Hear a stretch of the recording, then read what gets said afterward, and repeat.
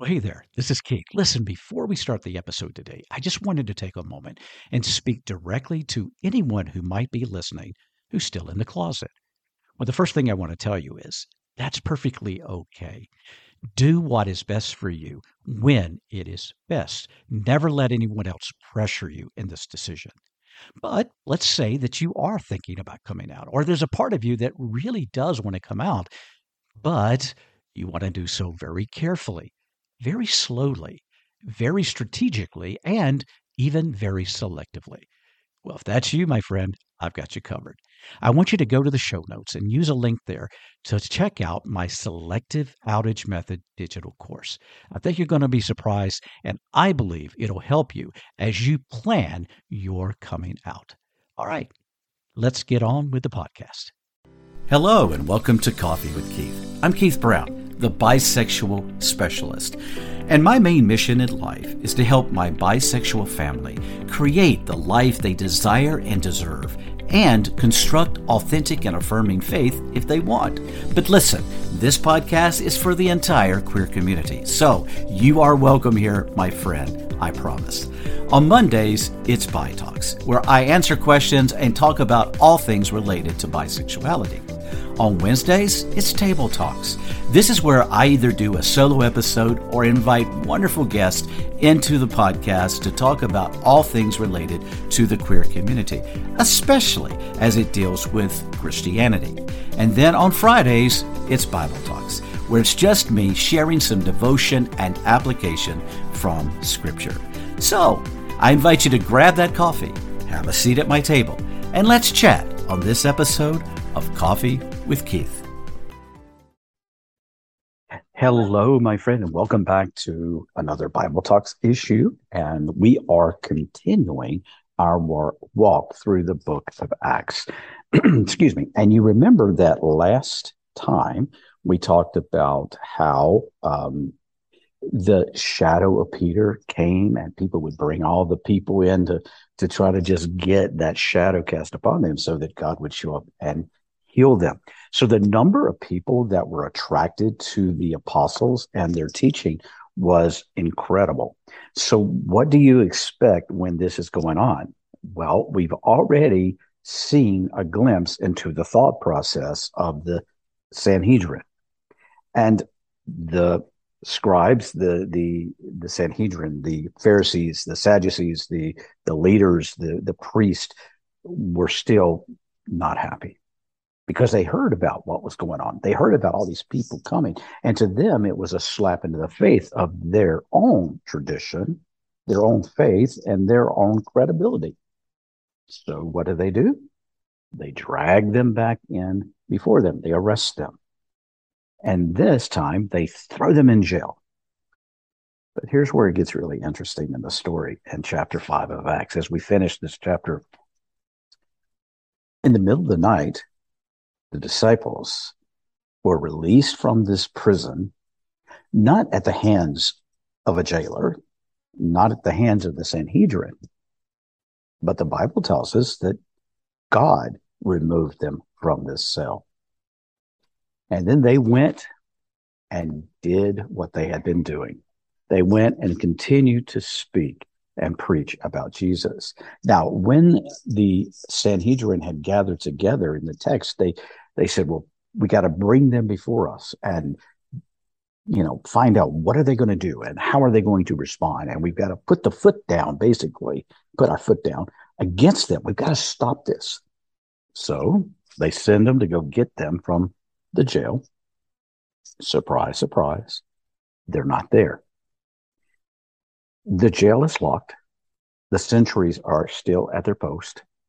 But yet the disciples, they're gone. Where are they? Again, they find them out, continuing to do what was ticking them off. It's preaching about this Jesus. So what do? They gather them again and bring them before them. They are really getting very angry at this point. They are fed up with these guys. They've given them warnings. They've tried to get them to do these things, to stop doing what they're doing. And the disciples have refused. So what other option do they have? They bring them before them, And they say, we are going to put them to death. And if you're part of the Sanhedrin, that probably makes pretty good sense. In their minds, they are a disruption. They are heretics. They are speaking against them. They are questioning their authority. All kinds of stuff are going on. And they were not happy. But interesting, one of the Pharisees, Gamaliel, people pronounce it Gamaliel, I've heard people pronounce it all kinds of ways. Whatever works for you is fine. Point is, this Pharisee stood up and said, wait a minute, guys, wait.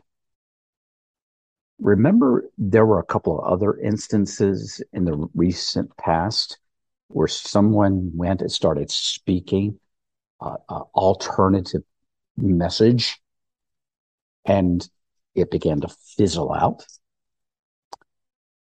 He said, you know what?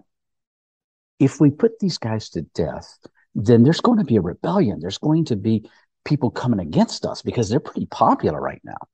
So if we attack them that directly, then the people will respond, and it won't play well for us. So he makes the suggestion. You go, let them go.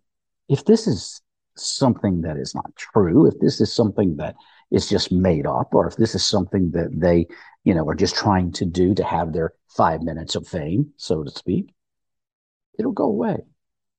So just don't kill them. That will play bad on us. So they listened to him and they said, okay, yeah, we get it. That makes some sense. We see what you're saying there. So, I think, let's try that. I think that's the way to go, right? But before they do that, they got to beat them up a little bit, So they do. And they do what they've done before. They warn them not to do this. It's kind of like telling a child not to touch a hot stove. But in this way, their desire and their determination was not by some selfish gain or desire. It was their calling by God himself. And they kept saying that. And Peter would tell them here, this day and here, hey, look, we hear you, but we're not going to stop, because this Jesus that you put to death, this Jesus that you crucified, was resurrected. And we are now called and commanded to speak of him. So here's the thing. It's actually true that anything that doesn't have substance, anything that doesn't have credibility, anything that's not true, typically won't last. We might even think about gossip. Gossip has a life of its own, doesn't it? And anybody who's been in a church at any amount of time obviously knows a thing about gossip. And gossip sometimes can be very active. It can be very life.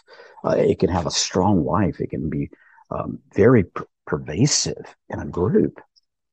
Somebody will share something that is what they think. Many times it's not even true, or it's just partially true.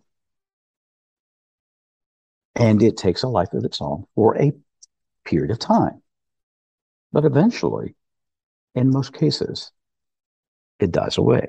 Why? Because there's no substance behind it. There's no power. There's no real truth in many of it.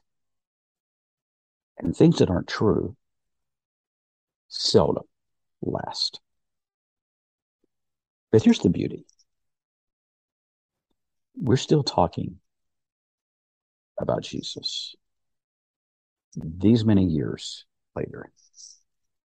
We're still talking about their preaching and their faith all these many years later. Why? In my mind and in my heart, it's because I believe that Jesus was real, that Jesus was who Jesus said he was, and Jesus did what he said and set out to do. And therefore, what is true can never be completely shut down. What do you think? Let me know in the comments. If you're in a group, just reach out to me. Love to connect. Love to hear from you. Until next time, heal your hurts, move your mountains, and may God truly bless you. Bye-bye. Well, there you go, my friend. This episode of Coffee with Keith. Thank you from the bottom of my heart for listening. Now, please stick around. One more announcement I want to give you. God bless you. See you next time.